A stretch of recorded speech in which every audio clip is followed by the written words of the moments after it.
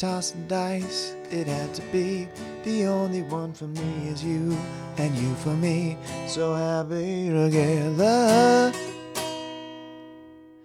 I can't see me loving nobody but you for all my life. When you're with me, baby, the skies will be blue for all my life. That was Happy Together by The Turtles. Little cover from your boy. Coming to you live from Oldies 95. Kansas City's Oldies station. Used to listen to that growing up. Yep, that was one of the jams. Always listen to that on the way to school with my mama, my brother, my sis. Yep, the good old days indeed.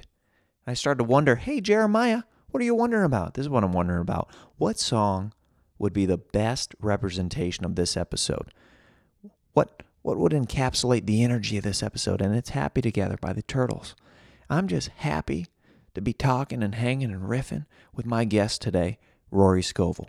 If you don't know who Rory Scovel is, look him up on Netflix. Check out his late night sets on Conan. I feel like some of them have been groundbreaking sets. We talk about that a little bit later in the episode. But right now is about you guys and me. How are you guys feeling, huh? We good? Let's get some positive energy flowing in the cubicle, in the car, in the jog, the gym, the bedroom, the office, wherever you're listening to this bad boy, in the bed of a pickup truck. I don't know where you're listening to this thing, but you already feel better, don't you? Yeah, I'm coming fresh from North Carolina, guys. Yep. In my mind, I'm going to Carolina. Yeah, I know James Taylor. Yeah, was just there, buddy. Yeah, you can calm down. Whenever I say North Carolina, you don't have to, in my mind, I'm going to Carolina. Whenever I say it, it's very weird. Sometimes there's buzzwords, like in the William Montgomery episode, Miller High Life was one. It set off an ad campaign.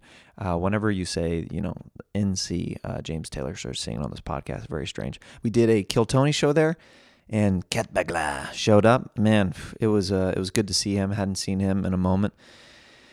It was good times when we did 4 stand-up shows, so it was a good time to catch up and hang with my pals Tony Hinchcliffe and Brian Redband, and we went to a pool hall a couple nights, and proud to say that your boy beat Tony Hinchcliffe in 2 nights of pool, 12 games to 2. Yep, make sure you bring that up to him the next time you see him, that Jeremiah whooped him in pool, 12 games to his 2 games. Yep, felt good.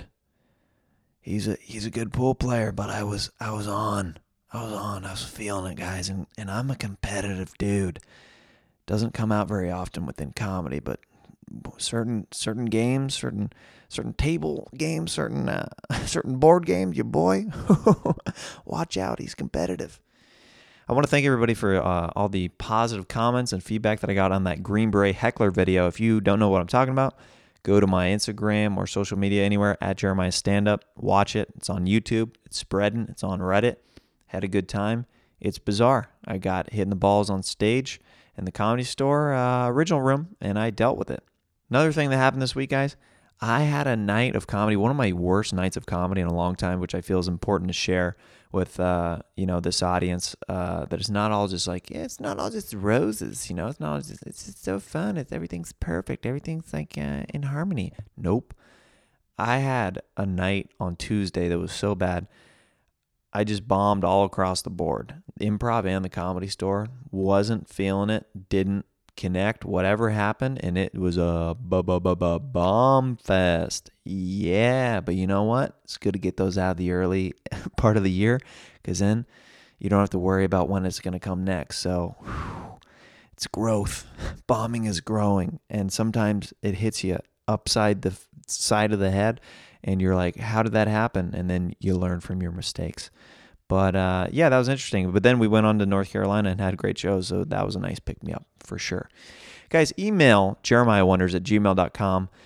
please send me your music submissions there if you want to have your music possibly featured during the intro of this podcast, or send me your kindness challenge letters there. I didn't plug that last week, but and I haven't gotten some emails recently, so I want to keep plugging that.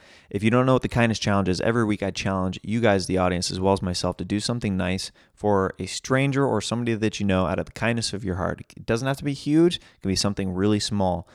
For example, this was something that I did that you would think is just a common courtesy. That could be, this is maybe a bad example, but this is just an example of something that happened literally earlier today. There's a little old woman on the plane who's trying to get her giant overhead bin bag like down from her, and she's like, can't be more than like 5 feet tall. She's like reaching for it. Nobody's helping her. The bag looks really heavy, and like I made sure I got out of my seat, and I said, I'll help you get this down, and I got it down for her, and she was on her way.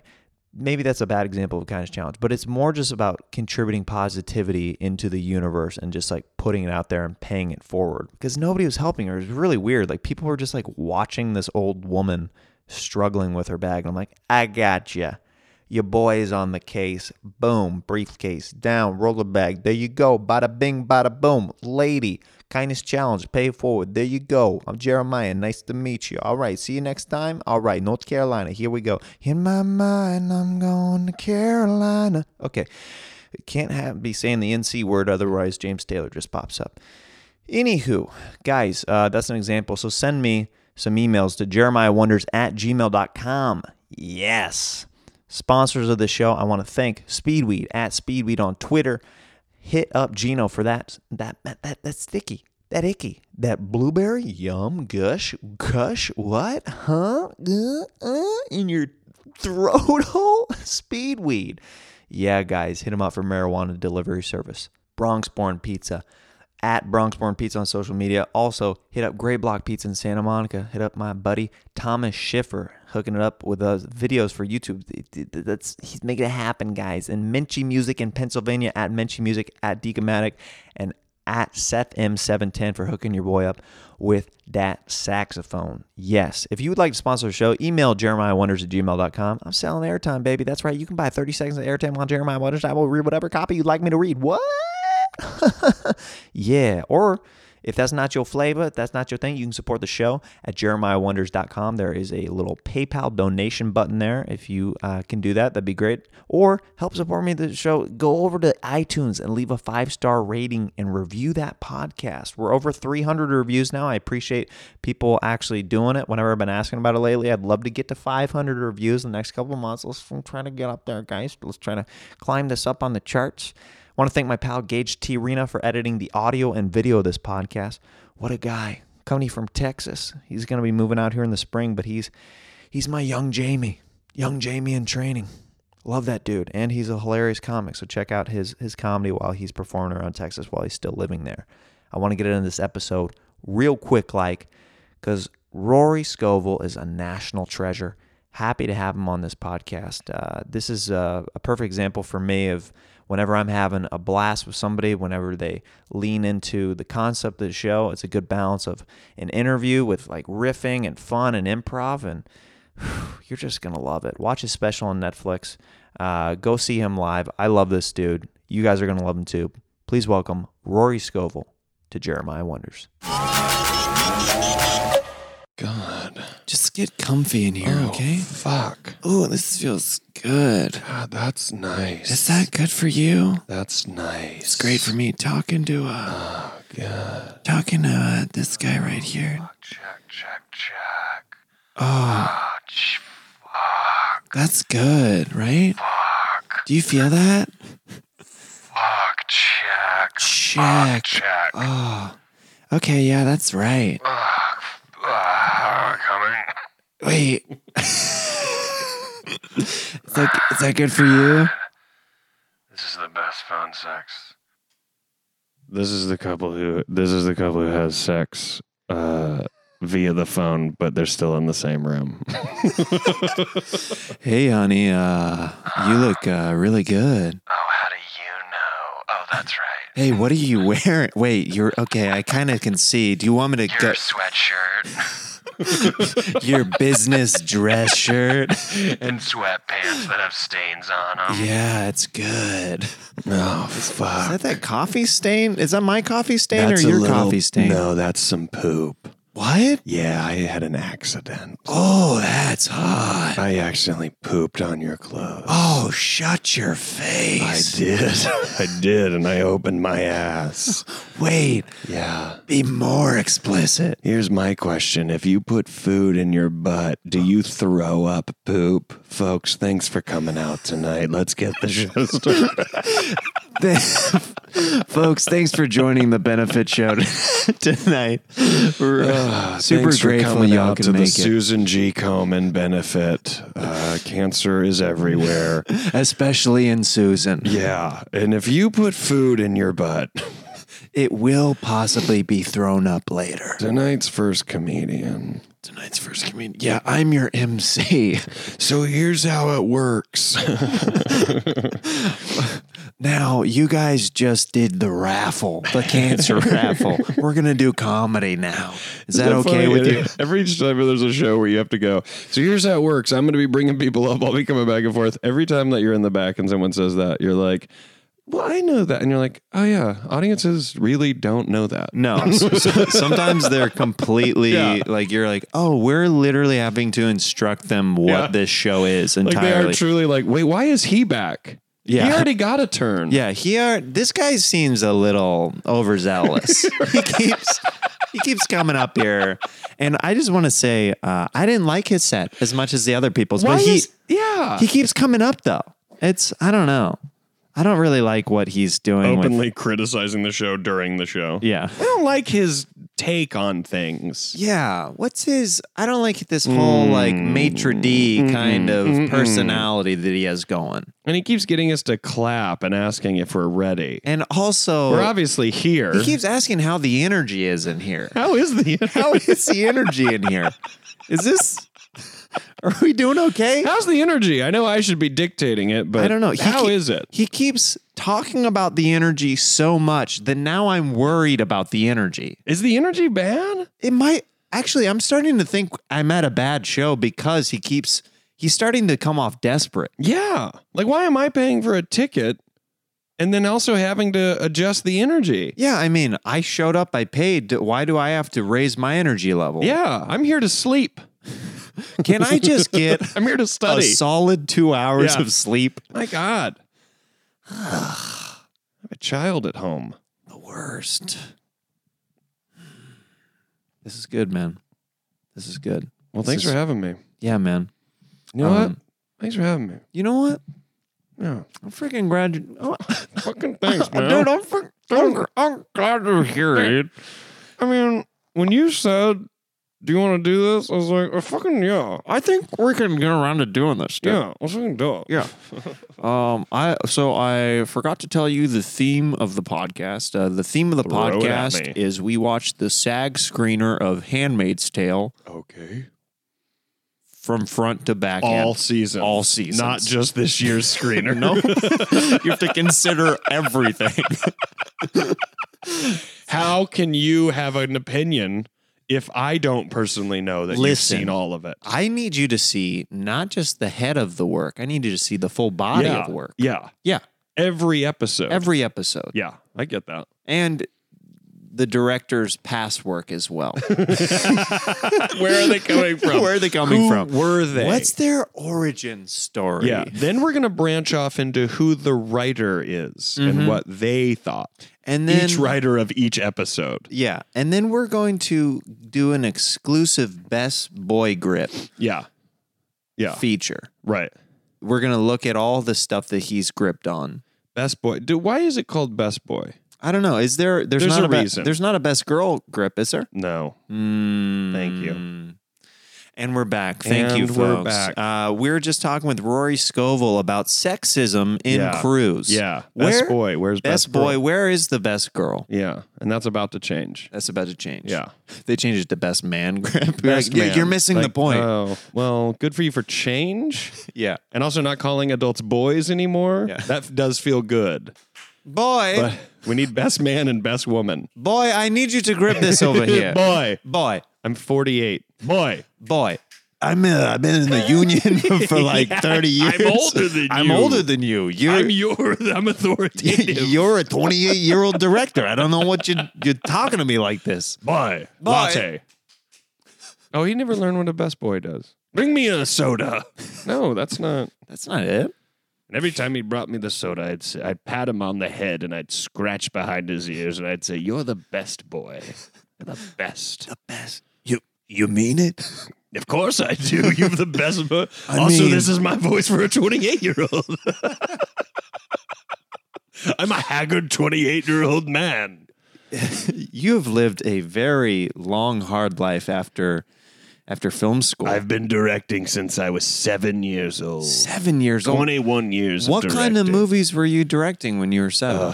Indies out the ass, which is not a phrase; it's a series. Indies Out the Ass was a series you IOA, made. yeah. IOA.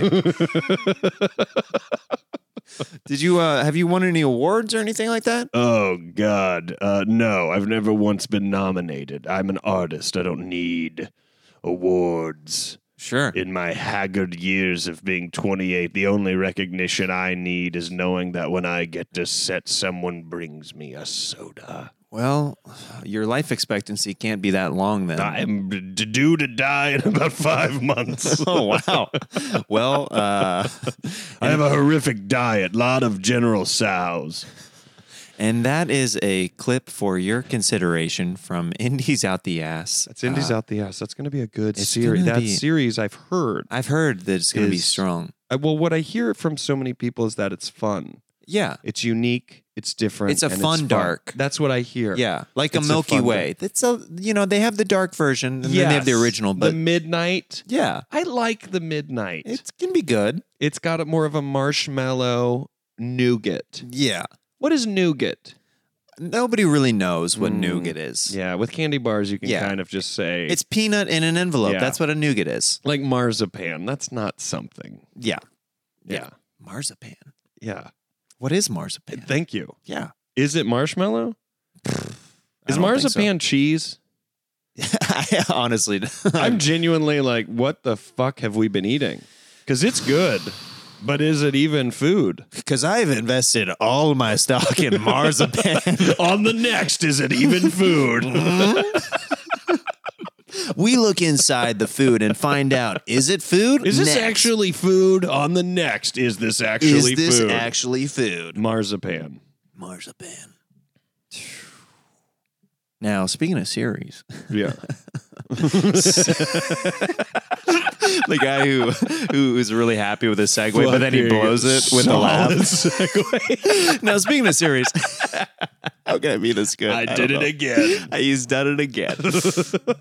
Speaking of series, I see your sweatshirt there. There's a new series that This is unofficial merch. is it really? My manager and agent got me this Self-produced. as a gift right before shooting the pilot. And all I thought is like, if it goes, great gift. If they don't pick up the show, Great reminder, guys. constant reminder. Just holding up the sweatshirt, just like You gonna get rid of that sweatshirt? I don't know. It's the relic of something that could have been. honey, we need to talk. You've been wearing that Yeah. for 7 months. You have straight. clothes from all your failed pilots. It's an entire wardrobe at this point. Yeah. It's an armoire full Yeah. of merch that shows that nobody knows what they are. And maybe grab the nicest clothes of the collection and try to go get a job. yeah, maybe trade them in somewhere. I don't know. We need money. Yeah. Yeah. Do you know what money is? We have a child. Yeah. We have a mouth to feed. Yeah. I don't know why she's weirdly Canadian there at the Yeah. end. But yeah, this is some hot merch. This is one of a kind. This is one of one. One of one. Yeah. You looked on the tag and with Sharpie, your manager wrote 01 of Yeah. 00001. 0 of 1. I'm like, wait, so there's 2? There's 2? No, you're missing the point entirely. Don't No, worry. you're missing the point. We know you're not getting picked up. This is nothing. This is 0 of 0. Just expect nothing Oh. in this business, and then Oh. it'll be at a better mind state for Yeah. you. Put what that it on is. your Etsy page. Yeah. So so you shot the pilot already, and Pilot shot. how's it going? It's great. we shot the pilot in August, and they decided to buy 7 more episodes for an 8-episode total season. Heck yeah. And tomorrow we start getting into the writing of it, which I have no experience. It's funny to like be doing something that you don't know, you've never done. I mean, that's all experiences of all things, but it is funny when you're one day hoping that you get the chance to even shoot a pilot or get to make a show or do anything. And then when you finally get it, it only occurs to you then that you're like, oh, I don't know that I am qualified for this. I've got no prior track record for this. So. My resume doesn't mention anything of being able to do this. So, but then there you are with all these titles. I was like, well, it's your show. And like, oh, all right.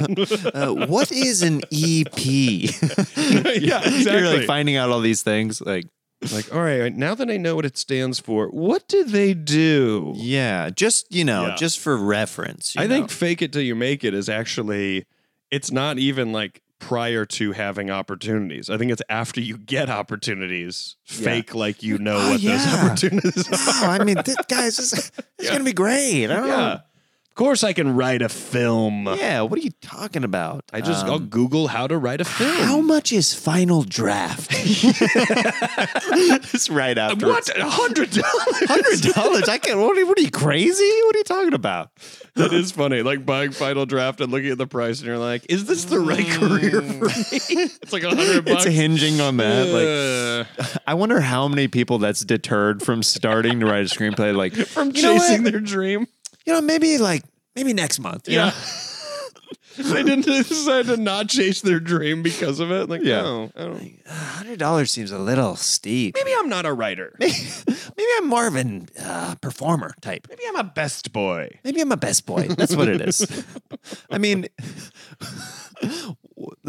it's like a middle school talent show, and like all these kids are shining and stuff like that. A kid just performed a sonnet, another kid just performed a song, and then next skill gets up there, and they're like, "What's your talent?" He's like, "Well, I'm a grip." Beg pardon? Okay.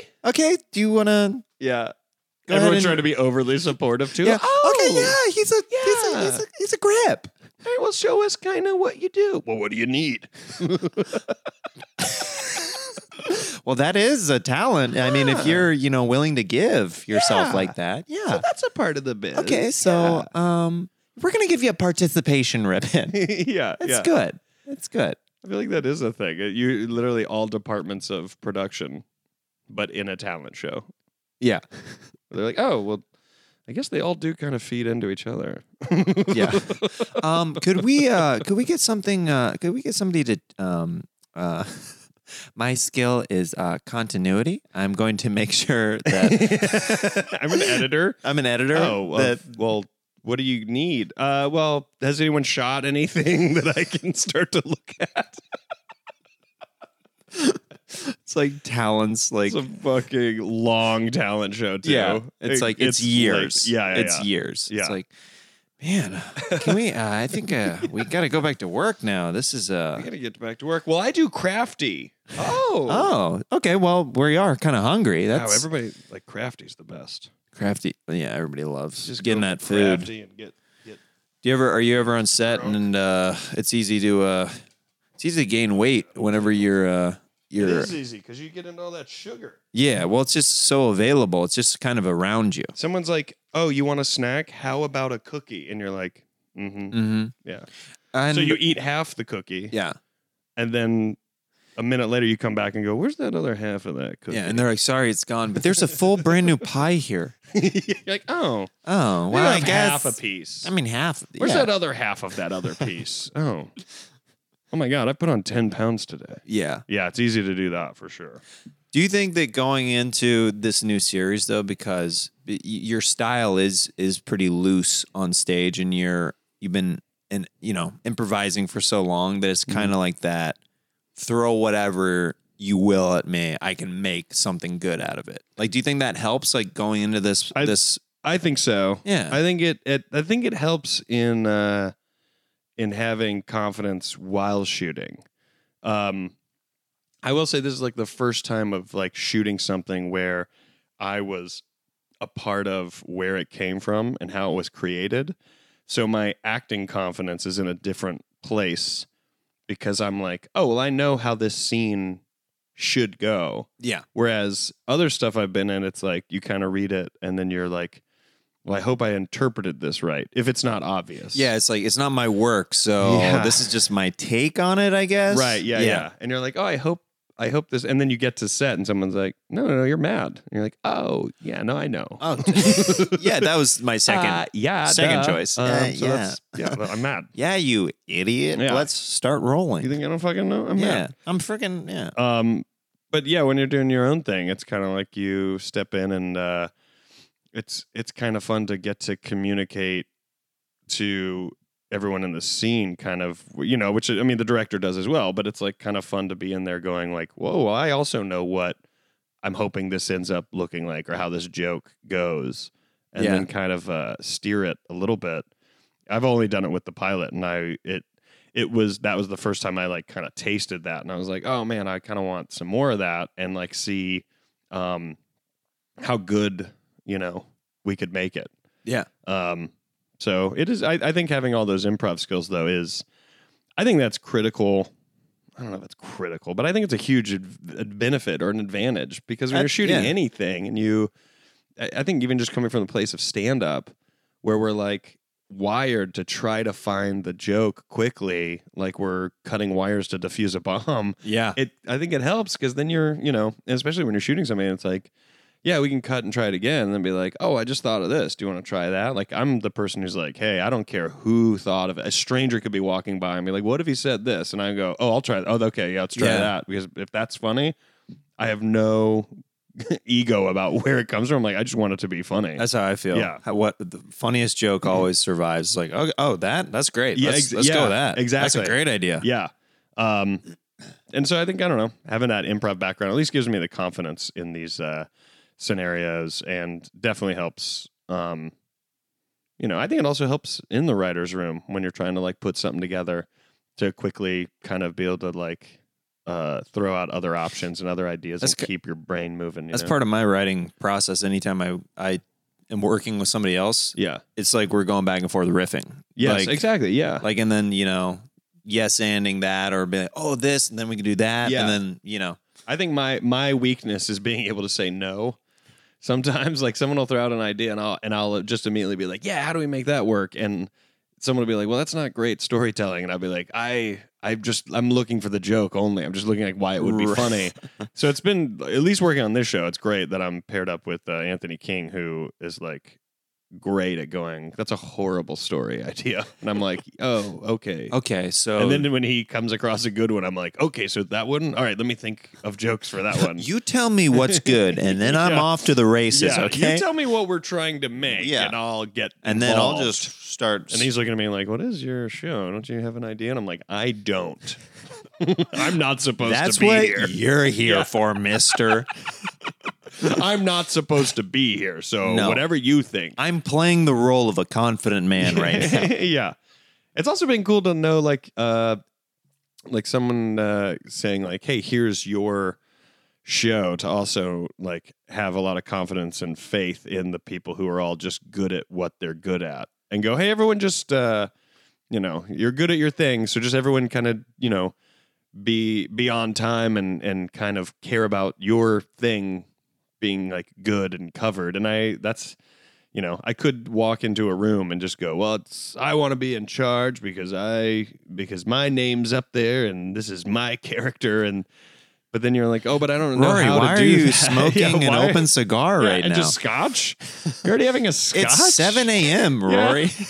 Who are you? It's scotch. It's hot. It's steaming hot scotch. I'm going to leave here and go sleep with people.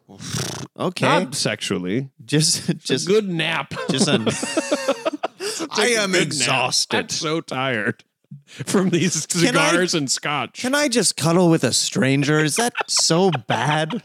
To feel the warmth of another body? Am I wrong? Completely platonically. I'm a human.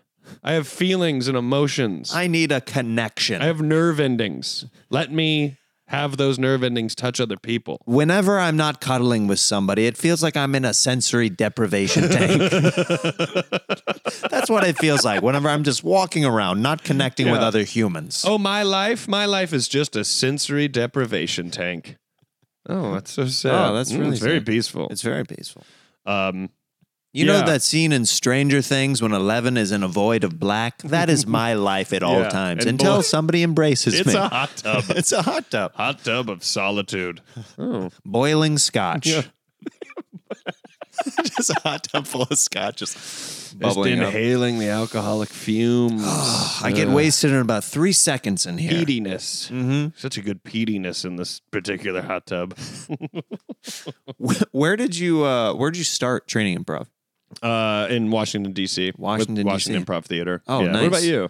I did the Second City out here in Los Angeles, and I did like a couple Growlings classes. Oh, okay. Yeah. Yeah. But I did like everything at Second City. Yeah. Like I did every All the performance, steps. like all the improv, like the conservatory, their music improv program. You're not in a group Like, now, are you?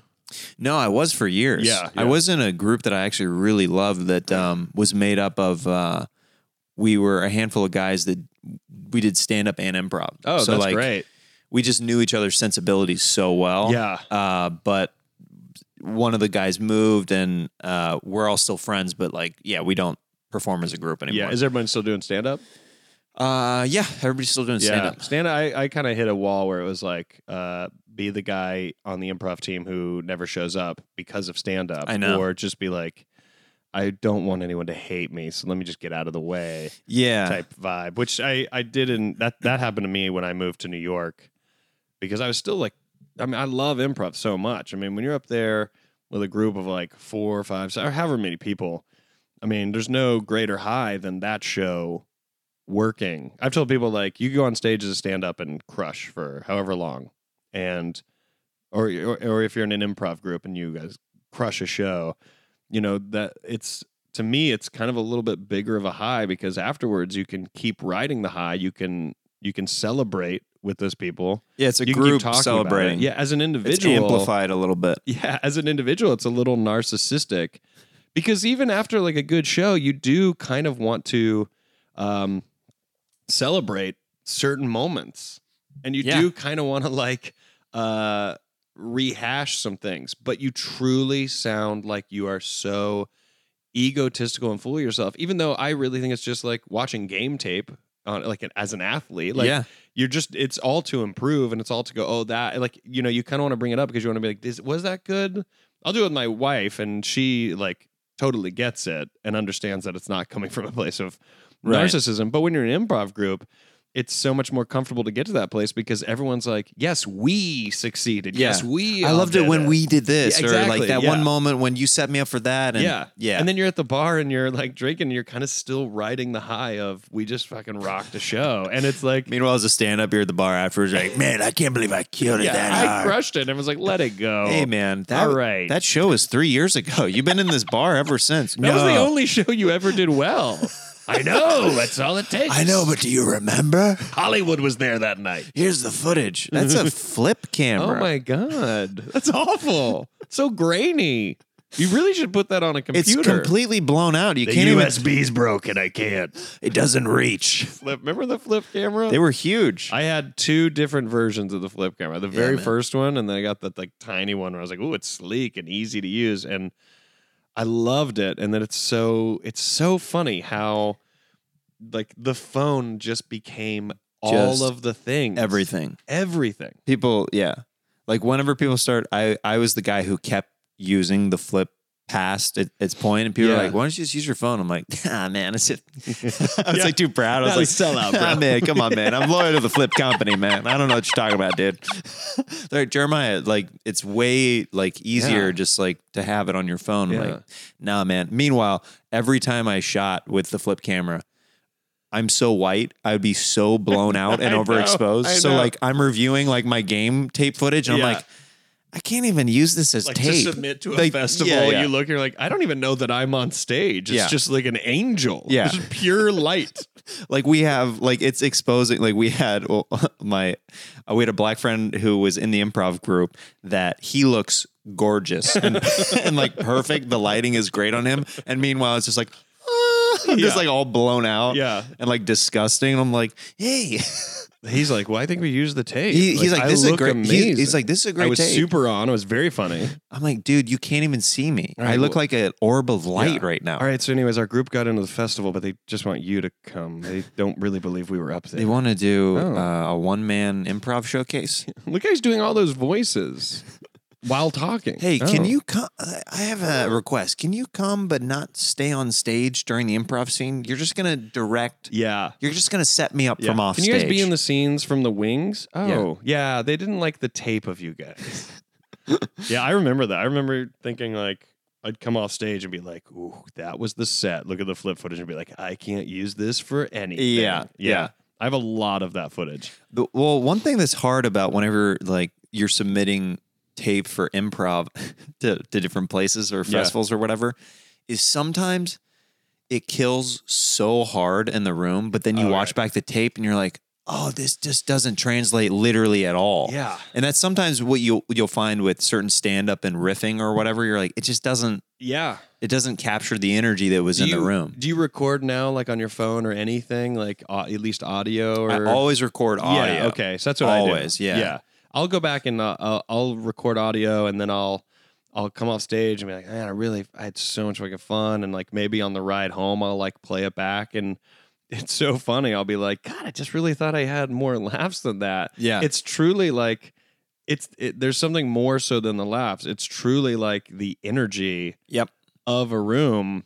I've come to appreciate just laying into the energy and literally just, I mean, people could not be laughing at all. And I would just be like, I don't know, do I feel good? And if I feel good, I'm like, well, that's a win. I don't feel shitty. And if I was like tanking, I would definitely feel shitty. Like I'm not crazy. Yeah. So sometimes I'd be like, they don't really seem to be laughing, but for some reason I'm having fun. Yeah. I'm having a blast bombing right now. I've had some really rough sets where I'm like, I have had way more fun technically not doing well. Right, yeah. But and then other times I'm miserable, like, oh, that's the material you like? You almost get mad at you're the mad. crowd. You're like, oh, you like that stuff? Okay. Well, let me throw this one at you. Oh, you love that? Great. Yeah, you fucking simpletons. You idiots. We like you. We like you. Yeah, sure. Yeah, you're lying to me. Yeah. God, we have like deep-seated issues. Yeah, I guess so. Yeah. Next time we perform, we have like leather masks on. Yeah. Do you like me if you don't know me? Yeah. Like, no, that's not really a part Do you of like it. my brain? Yeah. If these are just words, then here. Dude, we can't see literally any of your facial expressions. Yeah, this is a just- live show. He just started doing his whole set from the God mic. He doesn't go out anymore. He literally doesn't go out on stage. You're doing your own intros at the beginning of the show.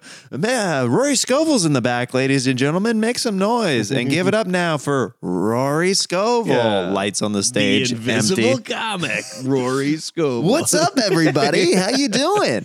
Sorry about my shirt. Sorry, my shirt's so wacky. Yeah.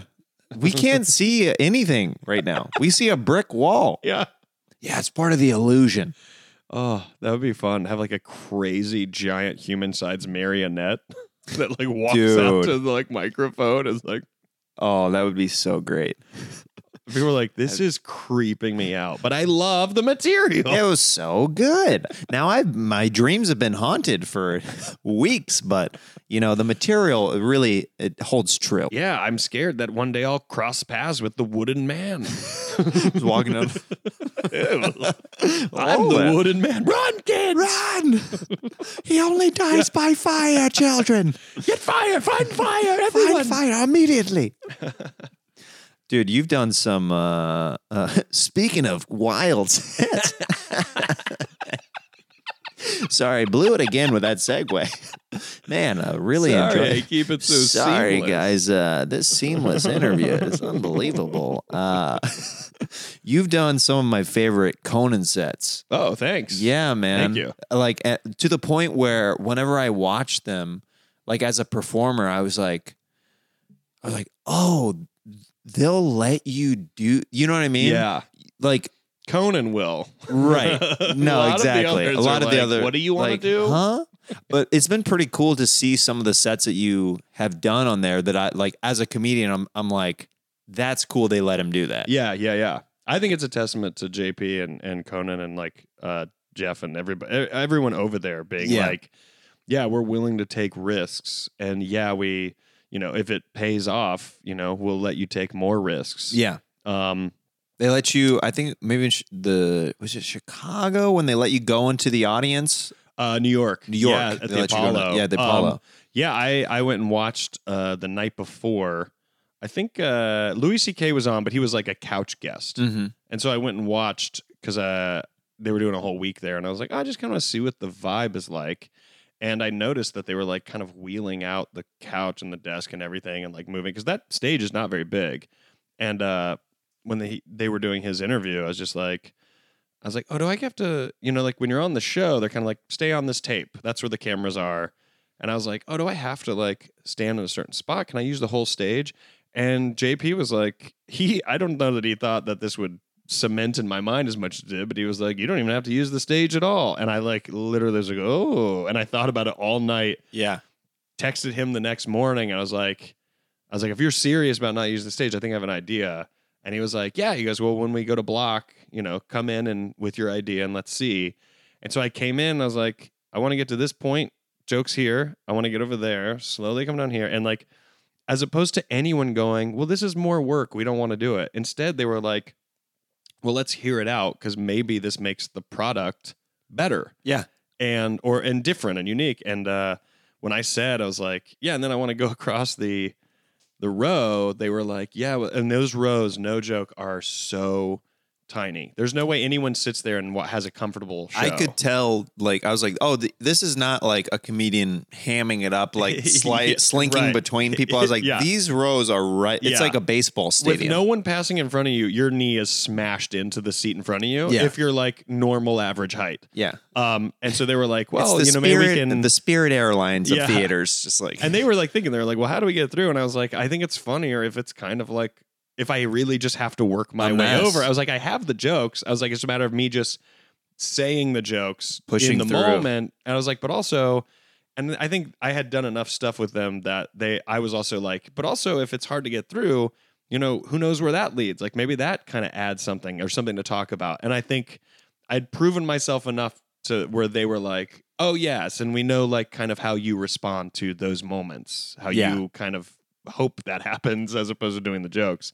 And it just kind of ended up working out. That was, I think that was like 2 or 3 days before the election. That aired the night the Cubs won the World Series.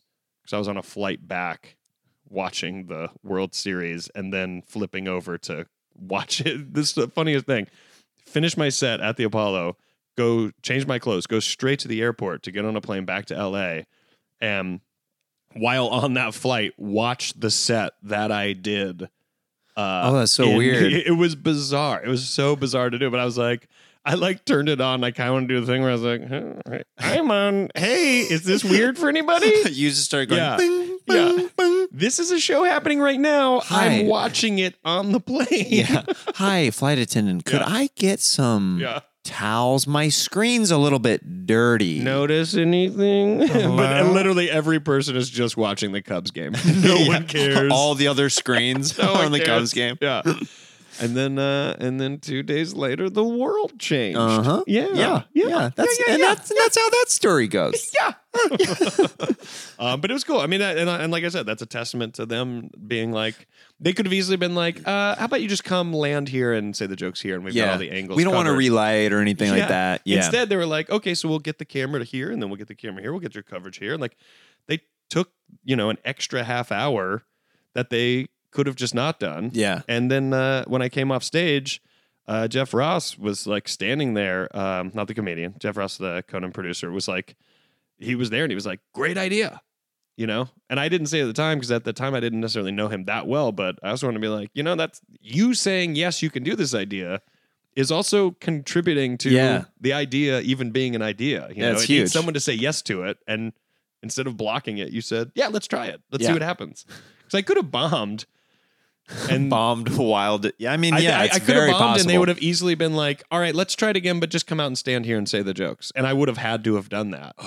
That would have been pretty brutal. But yeah, and luckily, walking right out, it's that the Apollo Theater has got to be a great place to shoot a special. I know Amy's done a special there, Schumer, but I don't. I other people certainly have. But when you walk out, you're like, "Oh, this is a historic."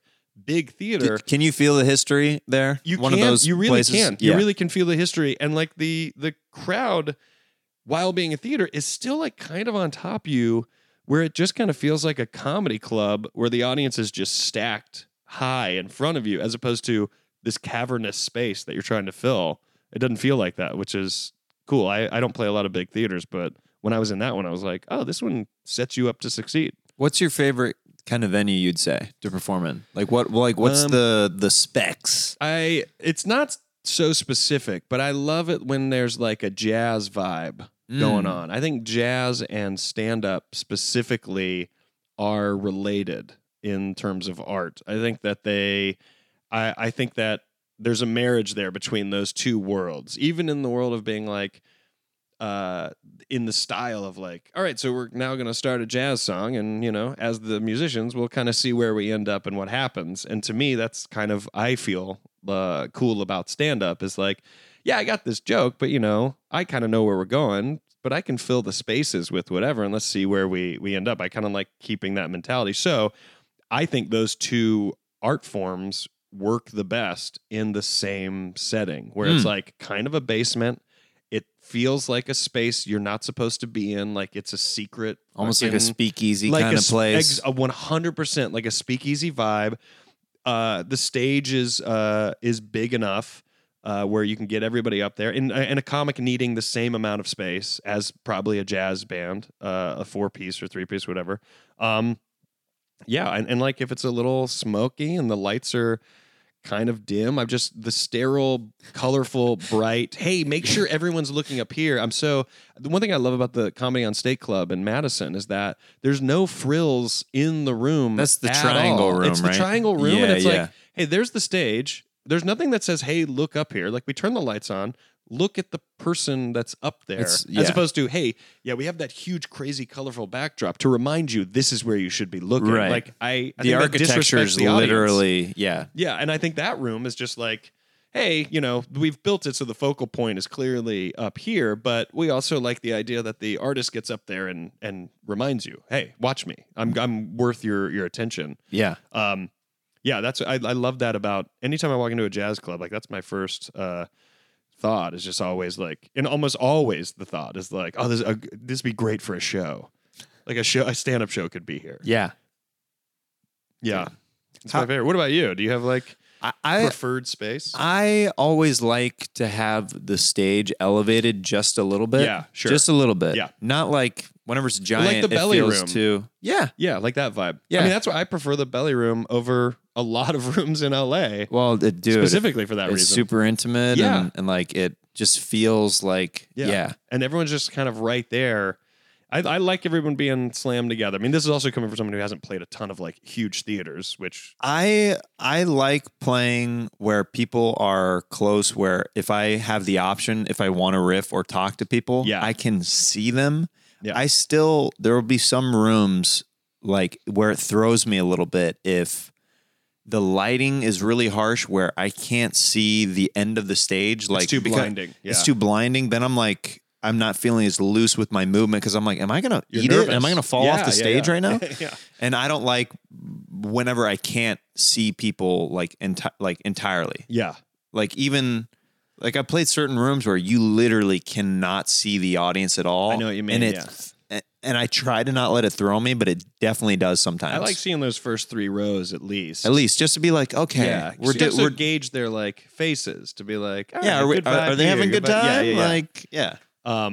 Yeah, I know what you mean. I hate it when you're kind of just talking into like this vacuum or this like black hole, and you're like, I hope the response. Well, it feels like I'm not comes like back. connecting with anybody. Yeah, exactly. I'm like, well, I could be doing this anywhere rather than like I like to. Yeah. I mean, I'm sure very much like you too. Like you kind of tailor the shows depending on what the audience is responding to and stuff. Right. So if you can't feel that, you're like, ugh. Yeah. I You're always cutting call my it- legs out a little bit. Yeah, I always look at it like a quarterback, and they're like not allowed to see the defense. Yeah. So it's like, oh, call an audible. You're like, should I? I don't know. Like, Yeah. maybe this joke will work, and you just kind of throw it out there, and you're like, oh, I think that upper section seems to be enjoying it, but I don't know. I don't know what's going on. Yeah. I can't. Yeah, I know what you mean. I don't like it to be too bright, but and I think that's what I like about the smaller, like kind of jazz club vibe rooms is that even if you can see someone in the front row or wherever that's near you and you want to riff with them, Mm-hmm. whatever that conversation is, the person in the very back is like, no, I still feel like I'm a part of that conversation because Yeah. I'm not so detached. And it's like, we're still in a space that says like, oh, here we are. Like that in terms of the joy and like what I think is the art of it. That's the space that I like. It makes sense that you'd want to get to a point where you're so successful that you can play. I've never stepped on stage to do a set at Madison Square Garden. I can't even begin to imagine what that must feel like. One, to know how to succeed doing it, but two, to sort of imagine that you are absolutely crushing. I can't imagine what that tidal wave of laughter must feel like when it's working. But there's still a part of me that's like, I think even that you would be like, hey, my bank account loves that I'm on this stage and all these people love it. The high is really good. But I still think even in those moments, you're like, I kind of want to be in a 300 seater after this going, hey, let's all bear hug, like get in close, Yeah. I think that vibe is, and that comes from someone who doesn't have the experience of these bigger places. So I can't really say, but I do love it when it's low ceiling. There's something Compact. special about that. I think that's why it was born out of club or smaller theater vibe or whatever. Yeah. Or like you're saying, like, you've done a lot of comedy in New York too. Like those clubs, you're right on top of Sure. the people and you feel like you're really like, oh, we're all doing this together kind of thing. Right. Yeah. How long have you known John Doerr? Since 2006, I went up to do the Calgary in Calgary, the Western Yuck Yucks tour. So Yuck Okay. Yucks is a chain of comedy clubs. Do you know about In Canada, in right? Canada? Yeah, all across Canada, and they had like sort of it's kind of broken up into the Western and Eastern side. And so I went and did the Western tour. And it's amazing. I don't know if you know anything about that. It's not really there anymore. It's not the same thing. But in 2006 and 2007, I did it in the fall, both years. And you go up there and you middle doing 30 minutes. And the pay is decent. But on Sunday, Monday, Tuesday, Wednesday, you and all the other comics that are on the tour away from home live at the Blackfoot Inn Hotel. And on Monday night, there's a local show in Calgary called Comedy Monday Night, and you can go do that show. And then Tuesday, there's like a show at the club, which is in the hotel. And then Wednesday, there's a show at the club, which is in the hotel. And then Thursday morning, you wake up, you go rent a car at the hotel that has like an enterprise rental car. You rent a car, and like, let's just say you and I get paired up. And they're like, oh, Rory, it's you and Jeremiah, and you're going up to Grand Prairie, like a 9-hour ride.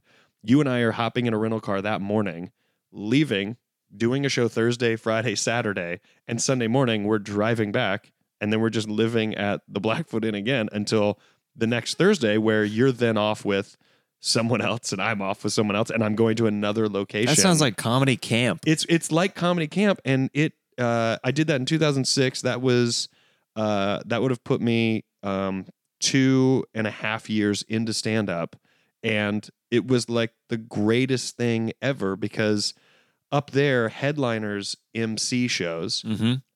and features are like the brand new person, whereas like down here you're not getting to do that. So I was getting to sort of immediately have to figure out how to do 30 minutes. Yeah. Up there in a place that, because of the Iraq war, it's not like they were aggressive towards Americans, but it was a very like, oh, do you love Bush? Like they hated Bush. Sure. And you kind of went up there and just like, it was a weird environment, but I did that in 2006. And John Doerr happened to be one of the comics that was also on that tour. So he like showed up 2 weeks into the tour or something like that. And immediately hit it off. We'd go to Comedy Monday night and we'd have a bit or a sketch or something same stuff you've done. Like you link up with someone and you go, hey, we will have 10 minutes tonight, but if we do something together, we can do some crazy 20-minute thing. Yeah. And we would do that. We would pre-record stuff on his Mac and go to the club in the hotel and be like, hey, we want to run something off the God mic where God interrupts me and John doing stand-up, and like we've timed it out. And I think they were kind of like, oh, okay, yeah, this kind of does something different. You know, we were lucky to have a manager at the club that's into it. Very much like the Conan thing. Right. They were like, oh, yeah, whatever's different, great, do it. And so I think when I went to do that, I got on stage for every single night doing a considerable amount of time for 2 months straight. And it kind of pushed me into feeling like a Jedi. Like it got me away from needing to really look at the set list and not having the confidence that things wouldn't work. It really pushed me to like get on stage going, just give me the microphone. We're going to do whatever the fuck. And I don't care. I've seen every version of this joke working and failing. So whatever happens, I've already seen what I need to do to fix it or relish it, you know? Yeah. There's no fear left. It's just exactly. Yeah, because especially when you're up in Canada, I've seen all of the destinations on this map. Okay, yes, yeah. I've seen the dead ends and everything, but I've also seen where it was kind of fortunate for me because I came off that tour. I started in Seattle. I went to Seattle first with Andy Haynes, hung out there, met some comics, then went on that Canadian tour, and then they reached out to me and they were like, "Hey, the Seattle Comedy Competition is at the end of your Canadian tour. You should see if you can get on it." So I messaged the people who ran it and they were like, yeah. So I extended, it really was like almost getting on stage for 3 months. So I extended my run of like, I was in Canada doing this tour. Then I went to Seattle, did that competition. And the night that I got back from that was the Live at Gotham auditions at the DC Improv. And I went on stage and the microphone stand broke and I could not have been happier. I was like, here we go. And for 6 minutes, just fucking made shit up, did some of my bits, did like the crowd work, when you kind of like discover some crowd work you like, so you figure out how to mask it as like it's all happening in the moment. Sure, yeah. I felt like I had really come to a point where I was like, oh, I have this one crowd work thing that I sell every time is like, I just thought of it. And I just threw all of it into that 6-minute set and got Live at Gotham. And that like kind of jump-started a lot of stuff for me. But it really came from going off to this Canadian comedy camp. That's so cool. You never know. Probably like a way longer answer than you thought was coming. No, I mean, I have a white beard, and I'm just a skeleton. I haven't aged a day. Yeah, overjoyed and glowing. You're looking talking about younger my own than biography. ever. Yeah. And okay, just to remind you, I killed at that Live at Gotham and set. You kind of needed to know what was going on at the time. Yeah. Comics weren't doing that. Killing wasn't in. Comics weren't going on stage then. Comics weren't using microphones, okay? That's I going was to be my cutting new edge. bio. I was like, I'm kind of the first to ever do stand-up. People were like, whoa, what? What? Dude, You're fucking he 38. was born way later than... Legends had come and gone before you were I even don't born. know what you're talking about. Not to toot my own horn, but I am the first stand-up To my comedian. own horn, but I'm the only one that really knows what I'm doing. Yeah, it's a hard cross to bear as a performer. So you stayed friends with John long after that, and then that led to another one, and I'll move off of these late night sets, and but your set, the sets that you've done with John Doerr on Conan, in my opinion, are kind of groundbreaking late night sets because I do not know of anything that I've seen like that. Whenever I saw it, I was like, how did this even happen? I wonder the same thing. Yeah. That the very first one where we were double booked, I really wish I could take some creative credit, but that's like full on John. John was like, hey, I've talked to JP at Conan. They're cool with us doing this bit.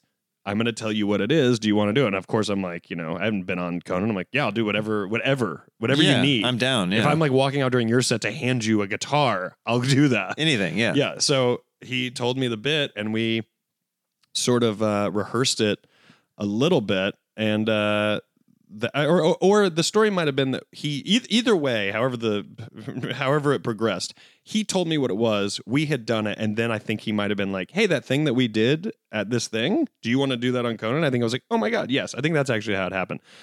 Regardless, same information. He gets full credit for the creativity of it. But that was awesome. And then the second time, I really loved it because that one came out of us hanging out at his apartment, and literally the same thing. We were going on at Tiger Lily at the Hollywood Grill, and or Sunset Grill, what was it called? Hollywood Grill? I don't remember.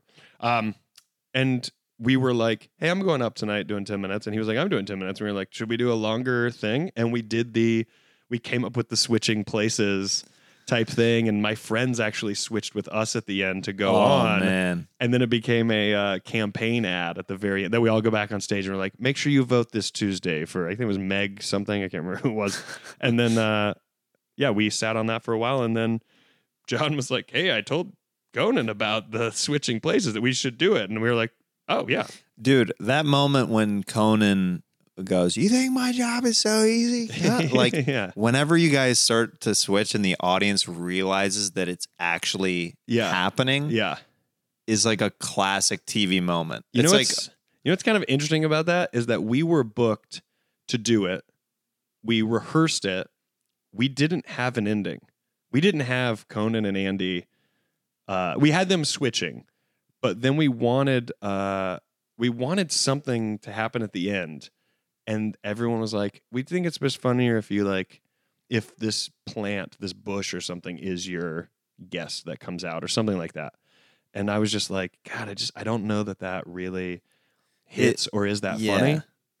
And so we were in the green room kind of running it and like watching the show on the monitor, and I could tell we were both kind of feeling like this might get cut, or maybe we're about to strike out with this one thing. Yeah. And I kind of felt it. And then Mel Brooks went so long in his interview that JP came back and he was like, "We're going to cut your guys' thing tonight and have you guys come back in 2 weeks." Mm-hmm. And he was so it was so bizarre because he watched us celebrate that information as opposed to being like, "Ah, shit." We were both like, "Oh, great. We have 2 weeks to fix this." to figure out what the proper ending should be. And then the craziest thing about it was, and it isn't that this is good news, but it's just kind of how things panned out.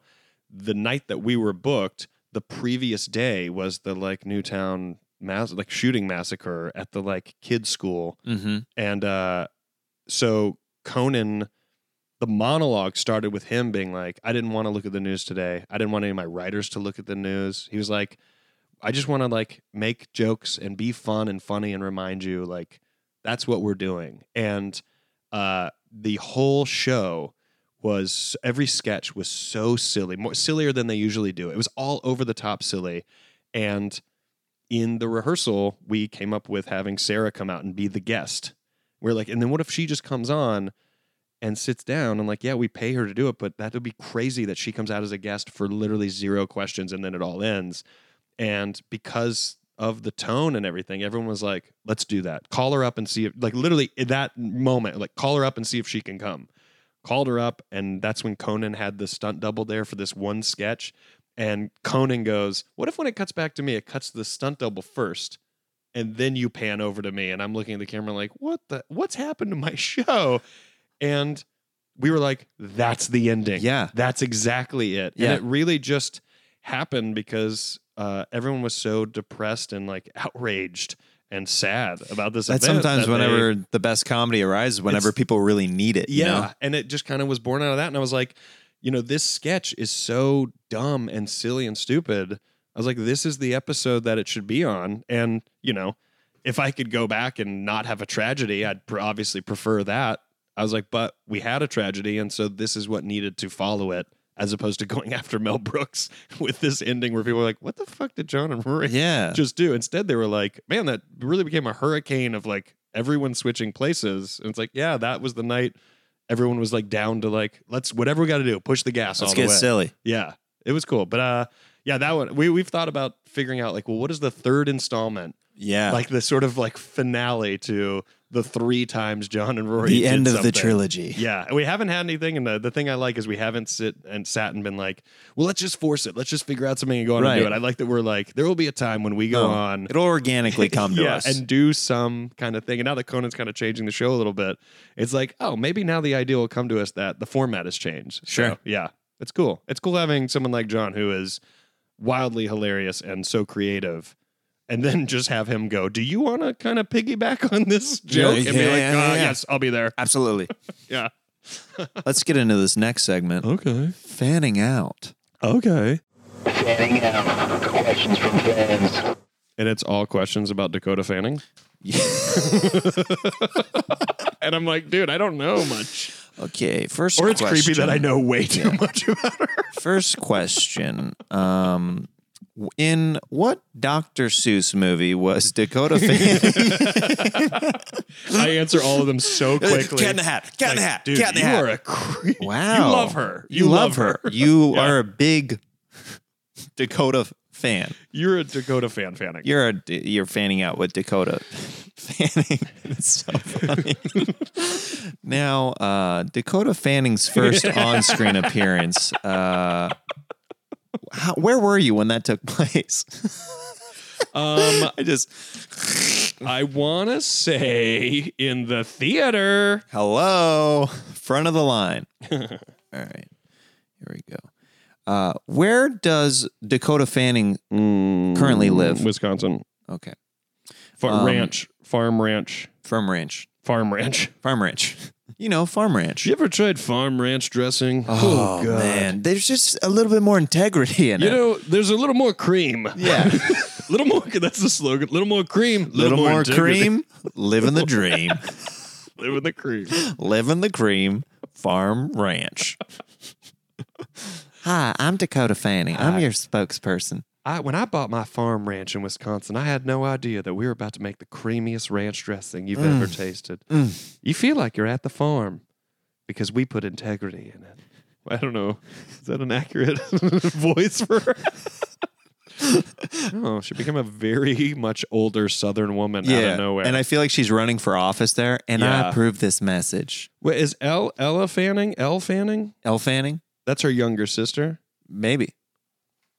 God, Yep. I would love to know that they aren't related in any way. Yeah. And then, like, we just happen to both be a Fanning. Yeah.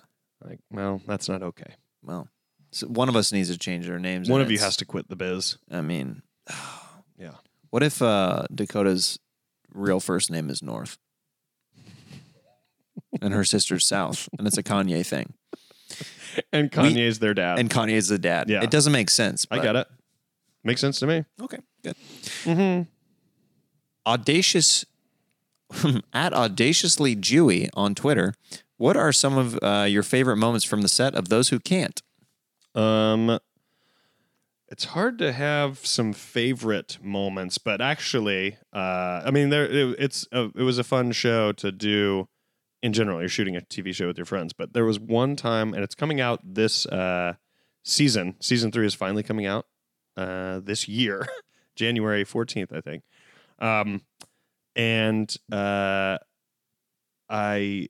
My character, Principal Quinn, comes to realize that I kind of fucked something up, and I'm like saying specifically something like where I'm like, oh no, she can't. She has to actually have that waiver signed, and I would have to sign it. And then I realize I did sign it, and I go, and I would have to sign it.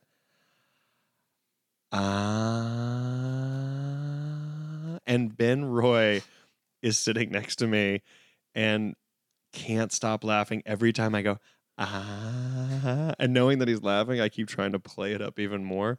But it became one of those things that, once it's planted, even when it actually becomes unfunny, you still can't stop Thinking the original thing. Yep, Like, you it's just can't. replaying in your head Yeah. over and over. Like, luckily, it's an appropriate laugh. Like, when it happens and someone says something inappropriate, and you're like, I know that I'm not supposed to laugh at that, but I But I can't am stop. Dying laughing Yeah. at this. Yeah, and so it was basically that, and then Andrew Orvidal's laughing, and now I can't even do it because I'm laughing so much. Yeah, you can't even get through it. Yeah, it took a long time to shoot that. Eventually, Ben was like, just go, don't do this in a wide. You just be on him only because I'm ruining the take every time. And he just left the set to try to not hear it.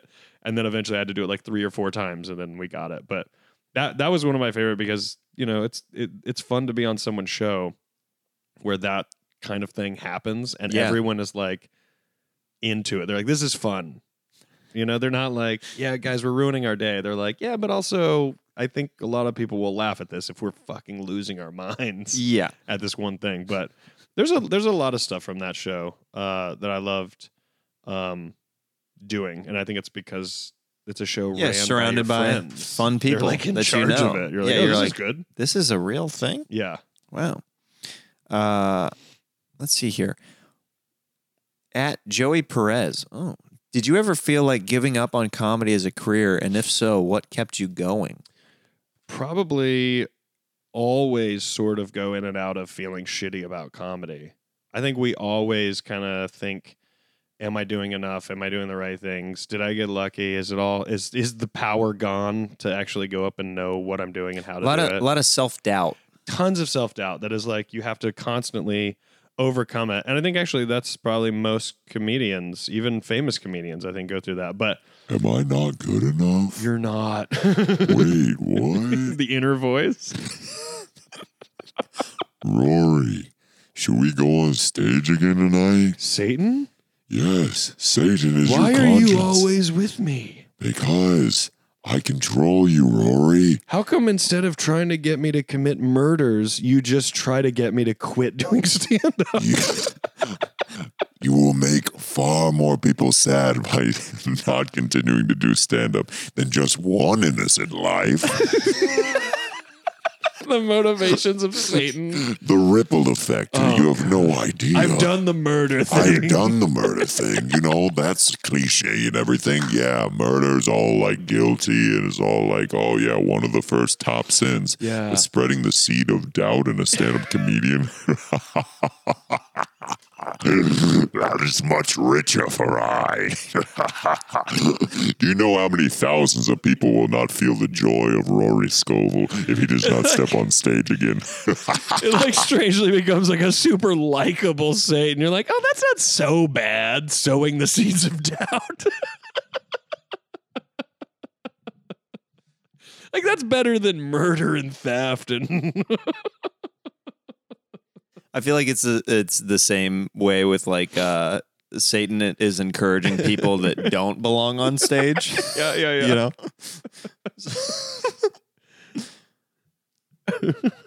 Listen to me. Listen. All You right, go have a ahead. gift. Yeah, to go and make people laugh. No.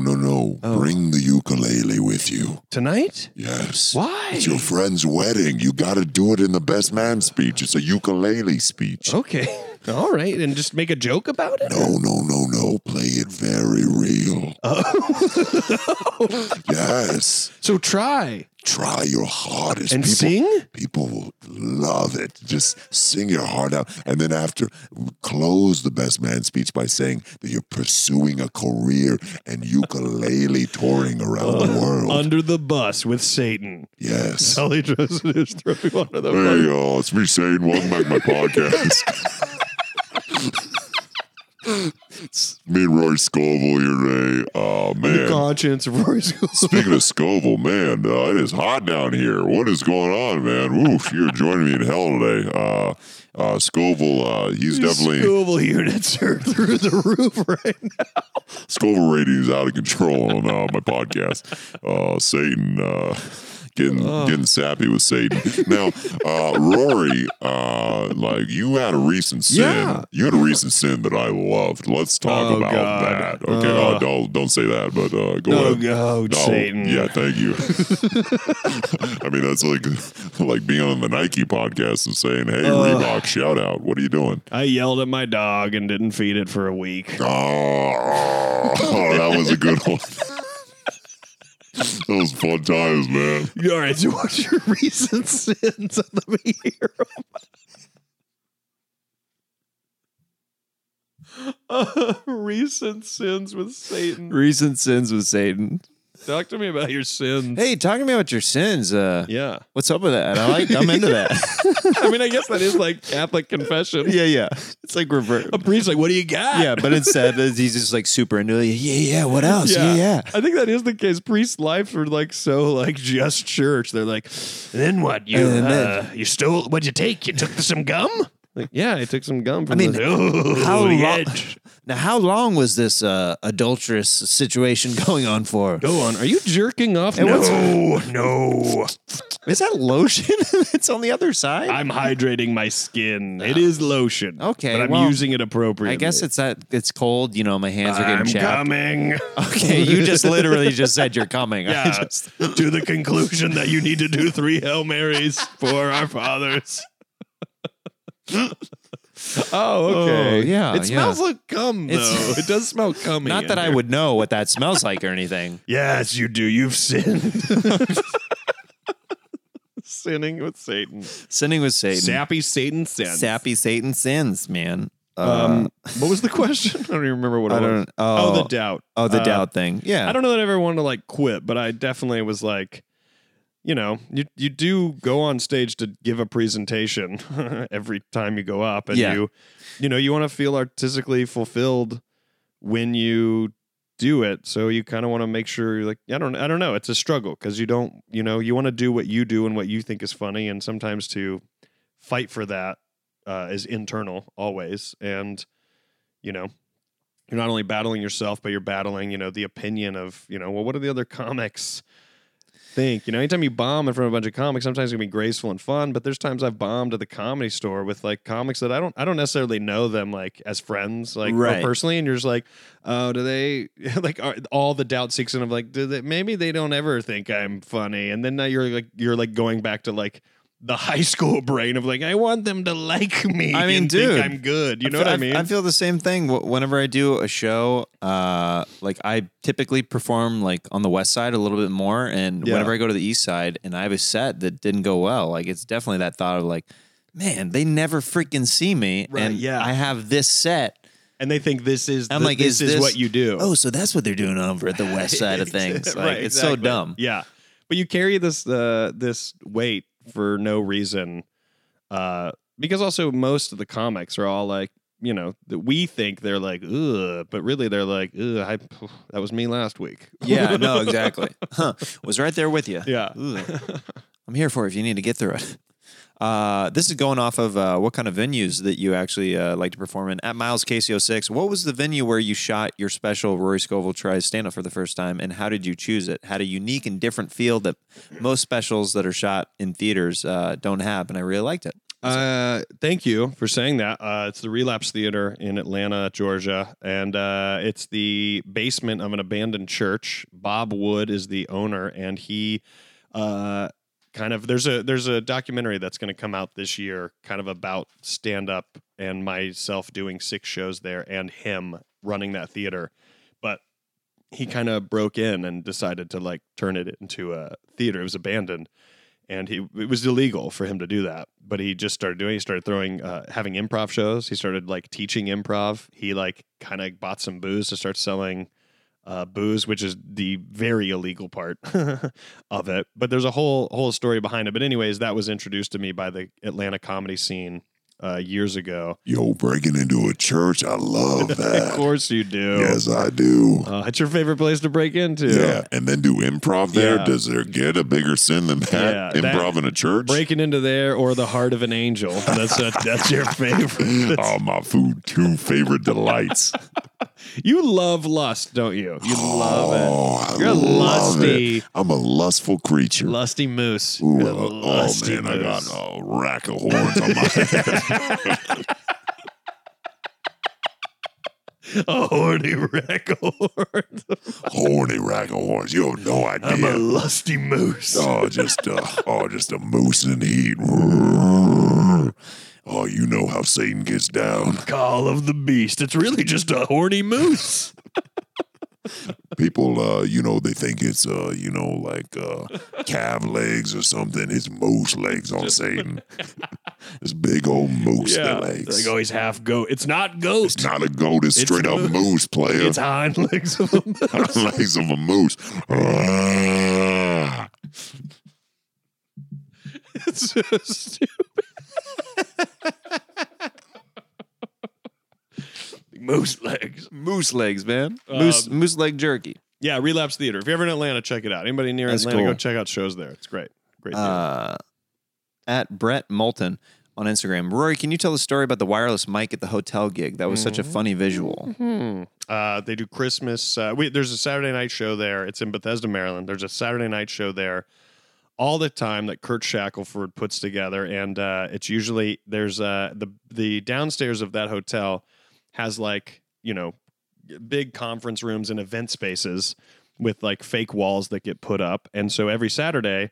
Based on ticket sales, he takes over one of the rooms and puts on a comedy show, and it's great. You get to do as a comic in DC, you get to do a lot of time, and he'd pay you, and it's kind of a great situation. That particular show, all of us comics got to the show, and we were like, "Why is the show set up in the lobby?" And it was one of those lobbies that, like, you're inside the hotel, so you can see all the floors, the interior side of it. You know what I'm talking about? Oh, yeah, I don't know what yeah. that's called, but. It's like a reverse motel almost. Yes, like yes, you a see reverse motel. all of the rooms. Yeah. And I think it was like 8, 9, 10 floors, something like that. So it's pretty high. See the up. elevator going up. You see the and elevator. down. Yeah. And we all get there and we're like, why is it up here? This is the worst setting for the show. And he was like, all of these companies rented out the rooms for Christmas parties. He's like, they told me as soon as I got here, they kind of like forgot, like, oh yeah, you're going to be here. They only were worried about the parties. And so he's like, they said I could do it in the lobby. And so, me and some other comics, as we often did then, were like outside smoking pot and got a little high. And then we came in and we started performing on a show that was fine. It was very lackluster. I mean, that space is horrific for it. And I had a wireless mic, and I think there's a part of me that was like, you know what? Let's just see if let's just try this. And it didn't occur to me till I got on the elevator with the wireless mic where I was like, oh, if this goes out, this is a very long silence for me to go back down and get back to the stage. Yeah. And luckily, that microphone went up to like the 6th floor, still working. I started walking around. Guests could hear the sound is booming throughout the whole thing. It's awful for the guests. The show should have been canceled. But guests are like some kind of coming out of their room, and there's one little girl. She was like, "It's my birthday." She was like 4, and I was like, "All right, folks, here we go, happy birthday!" So I'm trying to get people down there. No one's singing, but I am like booming echo. I walk away from them singing a loungy happy birthday. I try to hold the notes really long. I get back on the elevator, go down, I go into someone's room that was connected, and I come out another door, and I try to tell the crowd, I'm like, I'm shitty magic trick. I go back on stage, and like the manager of the like hotel is like, don't do that again. Do not do that again. And my only response was like, oh, you saw that. You saw all that happen. Like the obvious thing. Oh, the thing that I just saw, everyone saw me do? You saw it? Yeah. Okay. And it was another one of those nights where pre-flip camera, I had like the little mini tape camcorder. You have a GoPro rig on your head and you're walking around. My wife, girlfriend at the time, is like filming me. I gave her the camera and I was like, hey, film my set. And so she filmed it, and like it's funny, like that comes up like it shows people will be like, yeah, that was forever ago. It was so long ago that I did that. But people will be like, the clip is posted? It's on YouTube. It's been on YouTube for a long time. And people will be like, that's so crazy when you went in that hotel and you went up this thing, and it's kind of funny because it became an afterthought. I never reflected back on it or anything until at shows. Slowly people would kind of bring it up, and only now do I recognize like, oh yeah, I mean, I guess that was crazy. I mean, at the time I just thought, oh, I'm an asshole who's fucking around, but people watch it and they're like, oh, that was enjoyable. Like it's truly not that funny, but it is just wild. It's just more like, wow, this is happening. It's kind of just a wild thing that happened. And I, tried to make the the best of it. I want somebody to edit a dubstep version of it there, like a GoPro version that with you on the different floors, like womp womp womp womp. You going down the elevator and make like a 30-second trailer for it. the Elevator Show remix? Have you seen that? Fuck, dude. It's crazy. Hotel And then Lobby remix. and then you watch the original, and they're like, "Oh, this isn't as action packed as this is really stale. the and trailer slow. is very falsifying to what I thought I was going to see." But okay, good for that. Yeah. I'll tell you what, it was fun having a wireless mic and Dude. being up on the 6th floor. Anytime I have a wireless mic, I always take You want to advantage just of it. yeah, I always wireless do. mic, 6th floor, looking out on that giant space and hearing your voice. Like I could like literally talking this loud, just taking over the whole place and being like, oh wow, like this. Oh, there it is. Should I do it here? Hey everybody, Alien Rory, I'm reading your mind. Alien Rory? I work for Satan. I'm his assistant. Wait, you're Satan's assistant. Yes. Every time he'll have a request, for instance, he started doing a new podcast, so I kind of like gather some questions and I try to book the guests and I get the studio space and blah, blah, blah, blah, blah. Okay, call yourself what you are. You're a producer. I'm an assistant. Okay, I don't want all the hassle a producer has. I want to be an assistant that does what a producer does. Okay, I'm just saying, like, you sound like you really want the producer title. I don't want the title. I want the work of the producer, but I don't want the pay of the producer. I just want to be an assistant. I mean, that sounds good to me, man. I'm reading your mind. You're broken. You're broken inside. Get out of my mind. No. Nobody reads Satan's No, mind. I'm reading it right now. I said get out of there. A lot of rainbows. That would surprise people. A lot of Can you rainbows. A lot of skipping. You better people shut. happy. You better shut your mouth right now. You're picturing the Bible and how much you love it. Alien Rory, I don't even know what I'm gonna do with your body.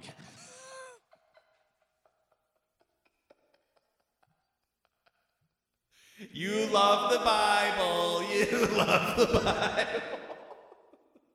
Get out of here. Oh God. God, I wish that like being able to do those functions, you could just do them in your brain and just that your voice became that. Oh yeah, just that's your standard. Yeah. Yeah. That'd be fun to do a set and just give like full control to like a trustworthy person in the sound booth. Yeah. To not overdo it. To not overdo it. To know it. when. Yeah. Like you're doing improv with them where they're like, it seems like he's Then going all with of a that sudden, Satan and then he's voice gonna in a go, second. like, Yeah, yeah. and it be there. Or Yeah. crazy echo. Yeah. Yeah, to have to play off of that. Yeah. Yeah, these things are fun, man. Yeah, that is great. And every guest that you have on the show gets to just keep that? No, you know what? Let's get into this next question. Now, are these party favors? What are these things? I get to keep all of this. Do I gotta keep this This equipment? TV is mine I'm just now. gonna put this on my back real quick. So giving. Are you a Tool fan? Tool, very big. Very big into Tool. At Carrie Van V, what's your favorite Tool album or song? Anima is going to be the album for sure. That's when I kind of really first got into them. That came out in 96, I think. Favorite song is... That's tough because it literally there's right such a now... huge today- catalog, too. Huge catalog, and because I really do truly love all of it. But I just go in and out of phases, and right now, off their album 10,000 Days, I'm really digging Right Into. The song Right Into is like great. I love that their songs are way, way too long in like a beautiful way. And hopefully, fingers crossed, new album out this year. It's been 2006 was the last time they put an album out. Oh, wow. 12 plus years. This summer will be 13 years.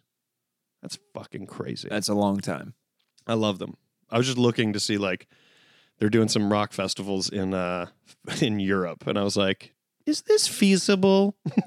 Do I have the miles? Hey, honey, I want to go see Tool in Europe. I know that we're saving for a house, but is it okay if I go spend money in Europe alone?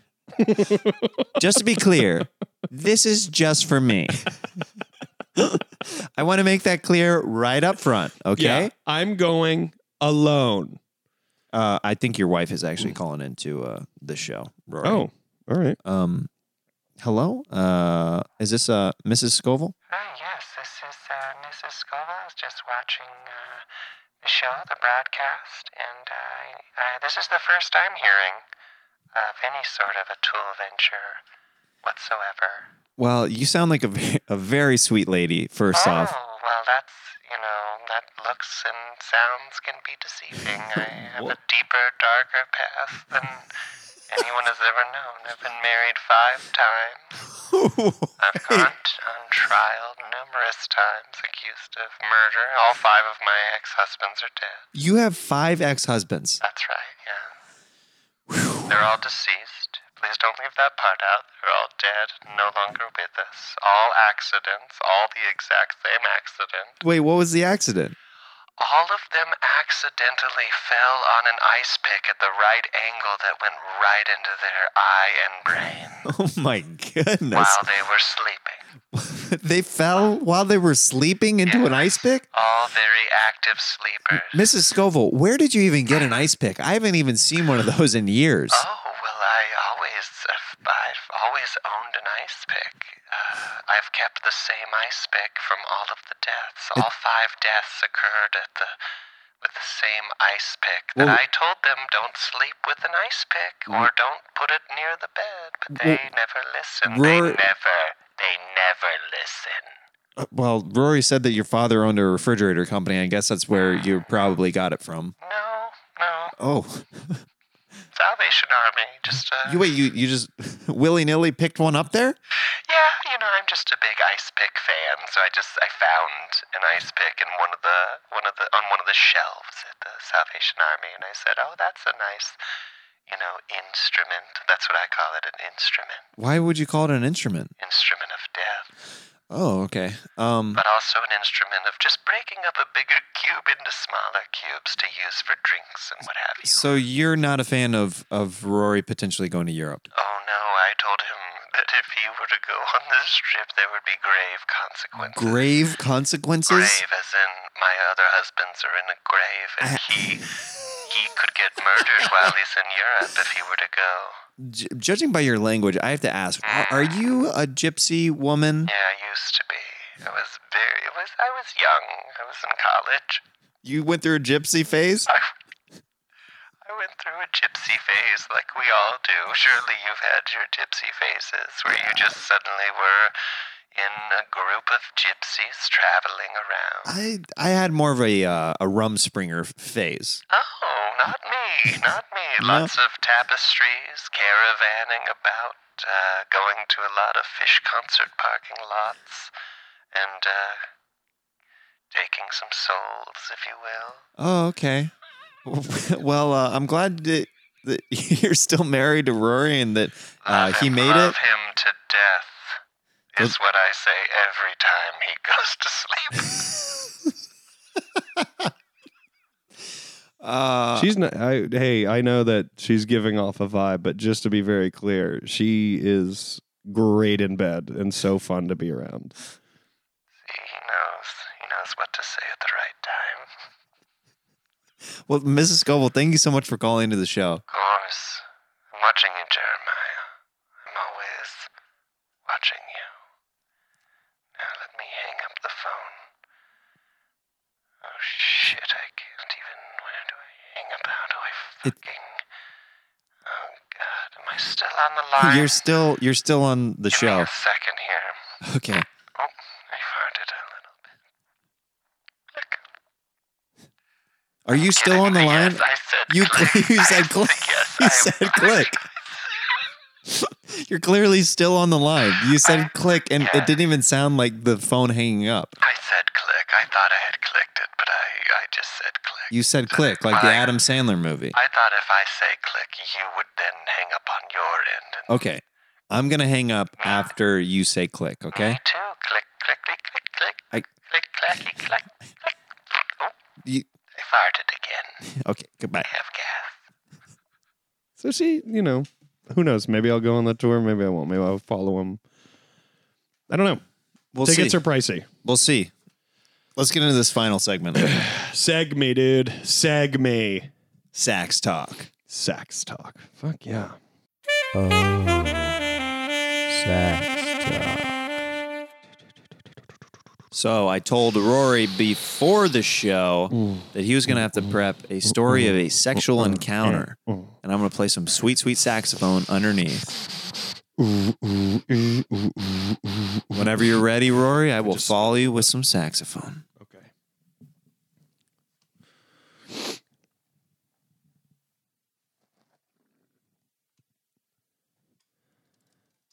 And sorry in advance for the PG-13 rating on this bad boy. You know, the year was not even that long ago. I was in Orlando, Florida, hanging out with my good buddy Greggy B.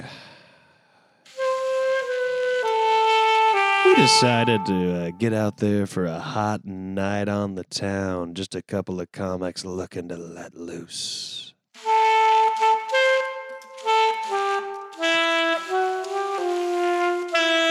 So we finish our show in Orlando, and we decide, you know what, why don't we skip it on down to Tampa Way? So we did.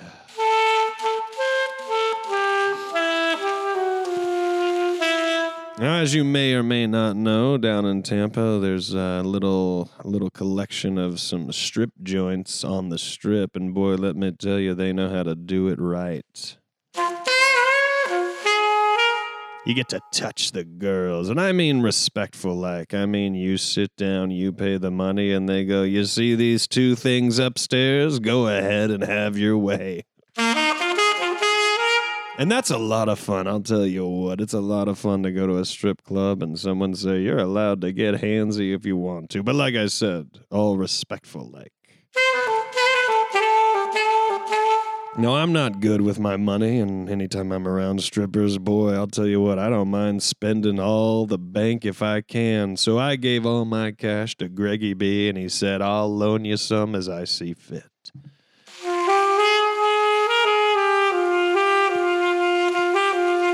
And this hot stallion of a woman came sauntering over to me, just clad in her sexy silk, and she said, you want to dance? And I said, Greg, am I allowed to? And he said, here's a 20 spot, have your fun. So I go sit on the couch for my personal lap dance. As anyone who's ever been to a strip joint is aware, that a lap dance is the length of one song. God, I was hoping they'd play Stairway to Heaven.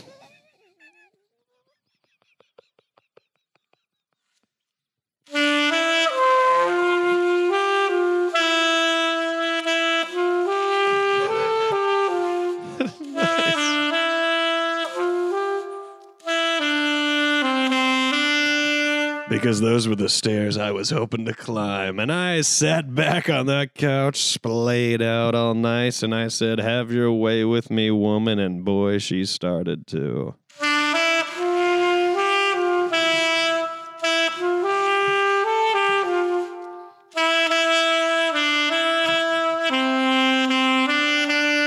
She took her top off, and boy, they were looking nice.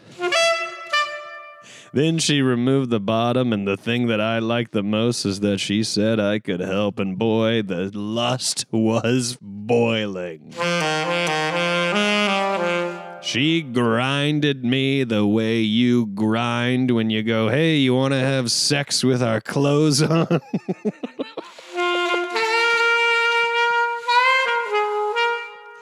And so she grinded and grinded, reverse cowgirl, then regular cowgirl. Then she told me she grew up as a cowgirl, and she was grinding me, and I was almost at the point of absolute climax. You know, when you're really feeling it. And then the song ends, and she then gets up.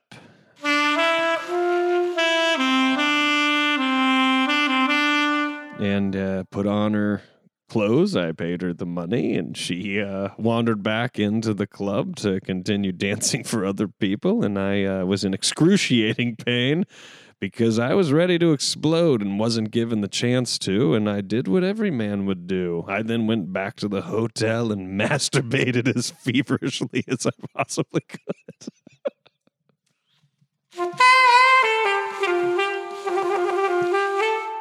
So much fun.